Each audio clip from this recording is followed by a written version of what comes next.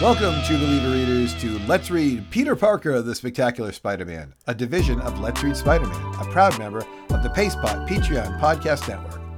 The PacePot Patreon Podcast Network is home to many great podcasts. One that might interest you is a podcast about an after-school club to keep kids from getting in trouble on the streets. Yes, James B. Excellent idea. Listen as our hosts describe ways that adolescents can be valuable members of society by keeping the streets safe from other adolescents who are up to no good, robbing people, or lighting apartments on fire. Listen to Peter Parker Patrol. Peter Parker Patrol will be there on the double. Peter Parker Patrol. Peter Parker Patrol, wherever there is trouble.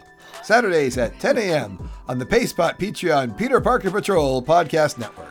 Oh, what a clever line there for that podcast, James B. But this sounds like blatant vigilantism that could result in gang warfare.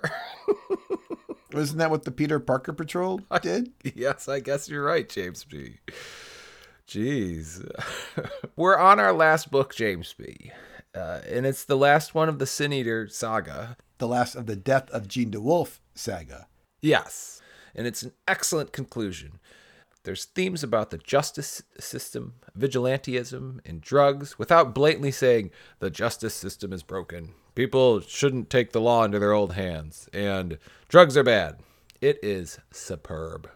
Well, this book is from January of 1986. Woohoo! Stan Lee presents Peter Parker, the Spectacular Spider-Man 110, All My Sins Remembered, The Death of Jean DeWolff, Part 4, by Peter David, Rich Buckler, and inked by M. Hands. Which I think is many hands, right? Many hands, James B. I was wondering if you'd catch that.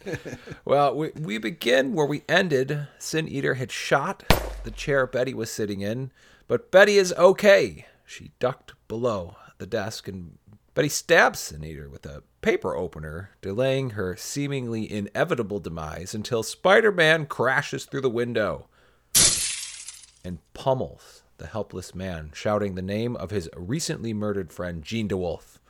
Daredevil arrives and attempts to stop the beating, only to be thrown out the window. This hero fight continues as they both have valid points. So, incredibly, Daredevil beats Spidey all the way into unconsciousness. But in case you now feel that Daredevil is stronger than Spider-Man, fear not. As Daredevil runs off, he reflects... What, Eddie? That the only reason he defeated Spidey was because Spider-Man was so emotionally worked up. This book could have easily ended here, but it continues. Back at the Jameson residence, we see Betty interviewed by the local news. The panels that follow show criminals, police, and the public jaded by the news of a lawman turned killer, and saying things such as, "First, you're not safe from the criminals. Now you're not safe from the cops. Yeah, I bet the other cops really knew, and they were covering for him." Wholly unaware of recent events, J. Jonah arrives back at the Bugle, where Peter explains how Spider-Man saved Joe Robbie and the staff from the fake Sin Eater, and how Spider-Man also saved Marla and Betty at J. Jonah's house from the real Sin Eater.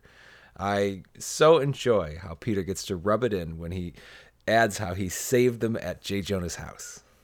Yeah, in some issues, that would be the most interesting part of the book, but obviously not in this book. This book continues when Peter then gets a call from Aunt May. She's worried about her friend Ernie Popchik, who stormed out of her house disgusted and upset by the news about a murderous cop. As Ernie rides the subway, he grows ever more weary of the criminal justice system and emboldened to protect himself. 3 young toughs try to jump him, but this time he brandishes his World War II revolver and he blasts them. They appear to be dead, but in a later issue, we will find out that they are not. Meanwhile, we're still going here. At police headquarters, we see 2 SHIELD agents talking to the district attorney. They explain that Stan Carter, Sin Eater, was a test subject for a research and development trial using the hallucinogenic drug PCP. In a remarkably and super fascinating twist, The agents admit that it's possible his actions were from the effects of the experimentation, and he could plead insanity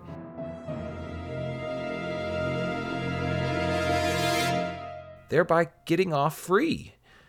Outside the police station, a mob gathers. Eddie, are they chanting this? Cook an egg, cook a goose, turn the demonstrators loose. No, James B., it's not a protest, it's a mob. They are chanting justice and looking to kill Stan Carter. Daredevil and Spider-Man watch the scene unfold nearby. Daredevil jumps into the frenzy, attempting to save the serial killer. Spider-Man looks on, uninterested in stopping the mob. As Daredevil is pummeled. Within the mob, Daredevil yells the name Peter, knowing this will get Spider-Man's attention. Spider-Man intervenes to save his horn-headed friend. Yeah, we will assume the mob didn't hear what Daredevil yelled because this never comes up again. After saving both Carter and Daredevil, Spider-Man gets an explanation from Daredevil about how he knows Spider-Man's identity, while also telling Peter he is Matt Murdock. The two return to Peter's apartment, where Peter learns more about Matt's powers, and they both revel in the fact that they can now openly discuss their superhero and secret identity escapades. They are cut off when Aunt May calls and explains Ernie has been arrested for wounding 3 teenagers on the subway. Matt Murdock takes the phone and tells Aunt May Ernie will receive a free lawyer to protect him and prove to Peter the legal system works. At one point, Peter says to Matt, "Hey, that's some power. You could tell from my heartbeat that Spider-Man and I were the same person. What do you call that power?" Matt Murdock replies, "Listening." We often get a big fight and the book is over. These multifaceted storylines all coalesce so brilliantly.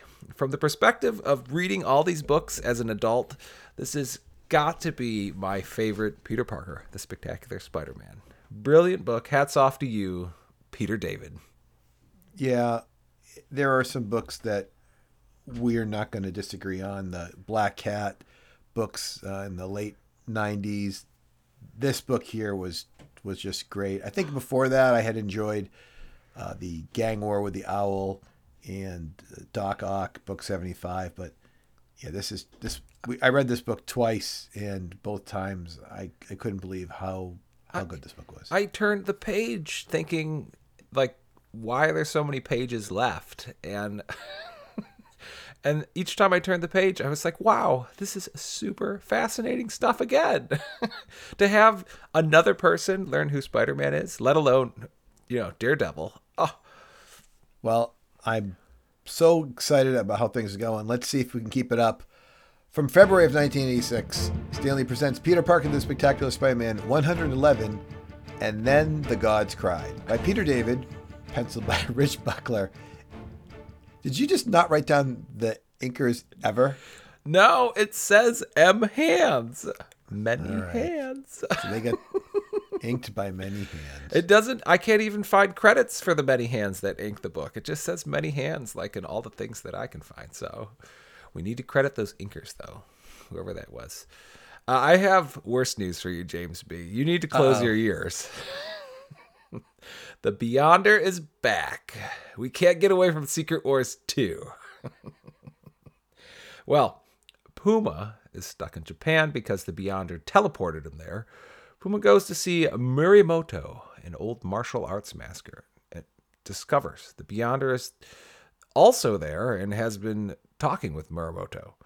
The Beyonder recaps his adventures and tries to tell Puma he's not a threat, but Puma won't have it and insists on killing him. Yeah, you didn't mention that Murimoto is talking about Duran Duran. He says, "Hey, I'm busy listening to the new Duran Duran album." Now, Eddie, I was really a Duran Duran kid at this time. I'm like 16. Okay, all right. But I'm an expert on this. I got to tell you, there's no Duran Duran album coming out at this time. So Japan is either 3 years behind or they're like a whole year ahead. So it has to be 1983's Seven and the Ragged Tiger, because Notorious is not going to come out until November of 1986. So I don't know what's going on here, but please continue with your, Secret Wars 2 storyline. Puma heads back to NYC where he can't convince Peter to help him, giving the main storyline a very distinct lack of Spider-Man. Boo.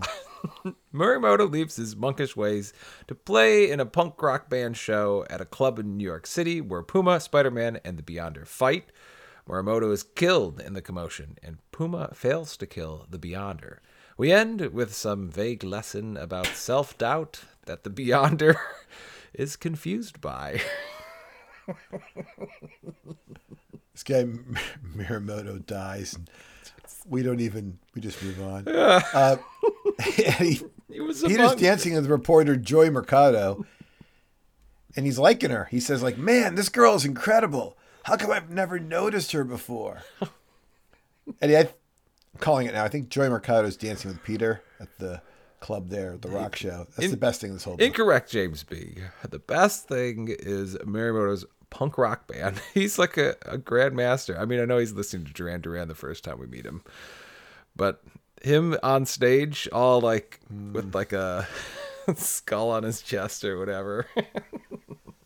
Well, we can agree that Peter Parker, the Spectacular Spider-Man 111, the Beyonder was not the best thing in the book. Bringing us back down to earth.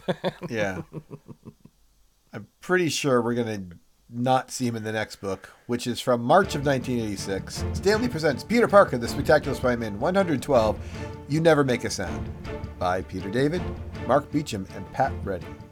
No Beyonder, but we've got a smoking Santa on the cover of this book. It's from March, James B. This is an inauspicious start at best. Why is this in March with Santa Claus? Yeah, Eddie, the March cover date is when distributors will remove it from the newsstands. So this probably came out in November, December. Really? Yeah, it's always like that. It's always 3 months off. Okay, all right. That's why you have some problems with, when did Amazing Fantasy come out? Was it coming out and it has a cover date of this, but then it really gets released to States? Yeah, it's always about 3 months. Well, back in the 80s, at least, we're off by 3 months. I mean, I'm not sure today. We will not question your expertise, James B. In a very much offbeat book filled with many, many salaciously drawn women and much shirtless Peter Parker, we find out that the burglar Santa Claus from Peter Parker, the Spectacular Spider-Man 108 and 109 is still committing crimes. But when Santa runs into Spider-Man and somehow escapes, he goes straight and gives all his contraband toys to a toy drive. Although Peter struggled to find a place to be on Christmas, he finally figures out he needs to go see his dear Aunt May. The end. Eddie, can you see in the show notes what it says next? Before I read what's in the show notes, this was not my favorite book. I found it a little confusing after my first read, but will admit I did not take a lot of time to go back and figure it out. We could say I mailed it in. And then the show notes say, James B. explains what really happened with Aunt May and evil Santa Claus. Yeah, I had to add this because, what kind of summary was this?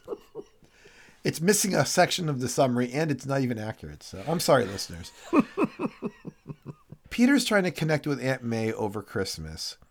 And there's a moment where one of them puts the phone down and the other one's talking and they don't hear each other. So there's some disconnect between, are they actually going to see each other at Christmas? She's stirring her pot and he's saying, if you don't want me to come, that's okay. I get it. And then she picks up the phone again. He goes, well, I guess I'm not coming. Goodbye, or something like that. And, so there's this, oh no, there's a disconnection. Also, yes, the bad Santa Claus at one point escapes up onto the roof of a building as he's escaping from being bad. And the real Santa Claus is up there, Eddie. Okay, the real one. Oh, okay. I'm just telling you what happened. This is a story. It's a summary. You want an accurate summary, right? Thank you. And the real Santa Claus basically says hey, I've had enough of your nonsense. Last year I had to go through this problem because there was this other issue. And now I got you giving me a bad name. We're going to straighten this out. You know what I mean? So the real Santa Claus sets this guy straight, however he does it.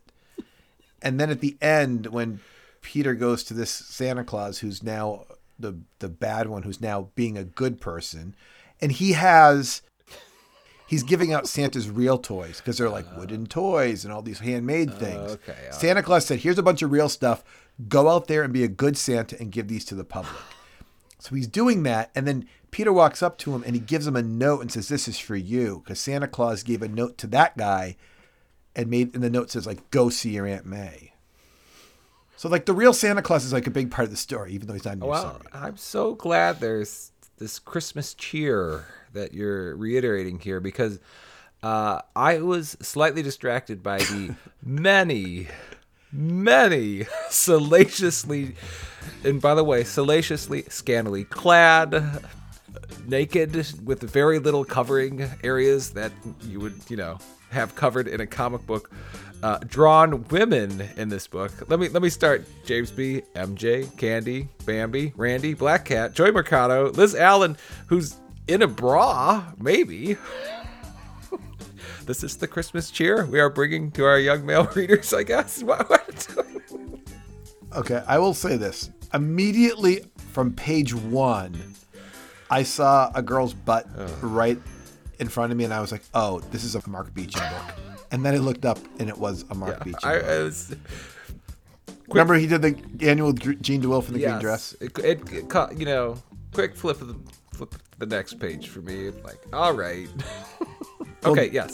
Next page, I think you get worse as you go through the book, But Joy Mercado kisses Peter, which you didn't mention. But I didn't even notice Liz Allen in a bra. You had that line here in the notes. I'm like, where's that? I was searching all over the place because it's a very, very, very tiny picture. It's way far away in the far shot. But technically it's there, so good job finding that. I didn't even notice that one. It's really MJ that they really go to town on. She's the one that they get really creative with. Sitting in a bubble bath with bubbles carefully placed, and then getting out with her towel. Yeah, that was kind of crazy. There were a lot of great dated references. We got Madonna, we had Beepers, Optimus Prime, he's my guy. New Coke, visions of Tom Selleck. Yeah, there's a great segment about the Beepers on page 5. He's talking about like how Spiker-Man's thinking to himself, should I carry a beeper? It's great. And then, so it has him like in his dream sequence, and he's like, sorry, Doc Ock, gotta go. That's my beeper. And he's like, I know how it is. Us doctors have beepers too. It's like, it is so really offbeat. Yeah, there were 3 more period moments you didn't mention. I just want to get them in real quick. There's a VCR reference. There's a Schwinn reference. I have a Schwinn still, but it's a reference. I bought mine in like 86, so that makes sense. And that Randy Robertson is married to a white girl and is afraid to tell his dad. Like, you might not think that's a big deal. Maybe today maybe people would think it's a big deal, but it would never be like this big a deal, probably, right? No. I think it's definitely bigger in 1986 than it is here. Eddie, the cover does not look appealing. I thought this book was really entertaining, though. It was super entertaining. I didn't give the plot line much credence for all these other distractions that are constantly happening all throughout it. But yes, we move up from 111. There's no Beyonder, so definitely much better. Yeah, I think we're done with the Secret Wars 2 thing. But that Secret Wars 1 was strange, but it didn't affect all the other books the way that Secret Wars 2 really has. Eddie, if people want to reach out to us and tell us that we missed some thing in one of these books, good, bad, or otherwise, how could they reach out to us? Email us at letsreadspiderman@gmail.com, or click on the link in this podcast description to join our Discord channel and connect with us through social media. And I'm James B., joined by Eddie. And remember, listeners, that Let's Read Peter Parker, the Spectacular Spider-Man, is a division of Let's Read Spider-Man, a proud member of the PaySpot Patreon Podcast Network.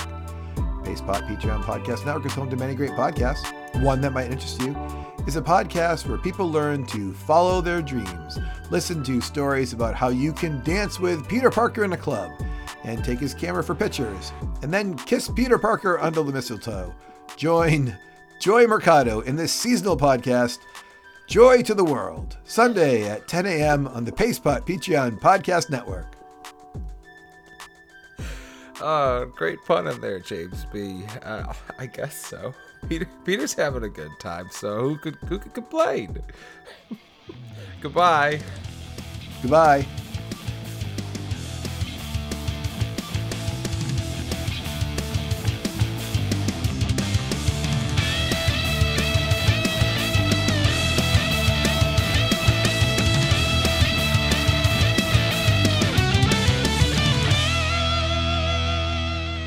You mentioned in your scantily clad women there that Bambi was one of them. Did Yes. you see Bambi's a mom? She is. She took her kid to see Santa Claus.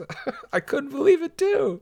It might have been a bigger shocker that Felicia Hardy was calling Peter Parker on the phone. Crazy. She doesn't actually talk to him, right? She hangs it up before he picks it up, right? Well, that gives us an excuse to have Felicia Hardy in the book for a minute so we can walk around with her in a bathrobe or something. Salacious. The Sin Eater's at J. Jonah's house, but he's not there because he's in Florida at a conference. And then he comes back and he goes straight to the Bugle. He never even goes to his house. Doesn't he want to know what how his wife's doing at all? This is a hardworking, dedicated publisher, right? Terrible husband. Straight to the Bugle.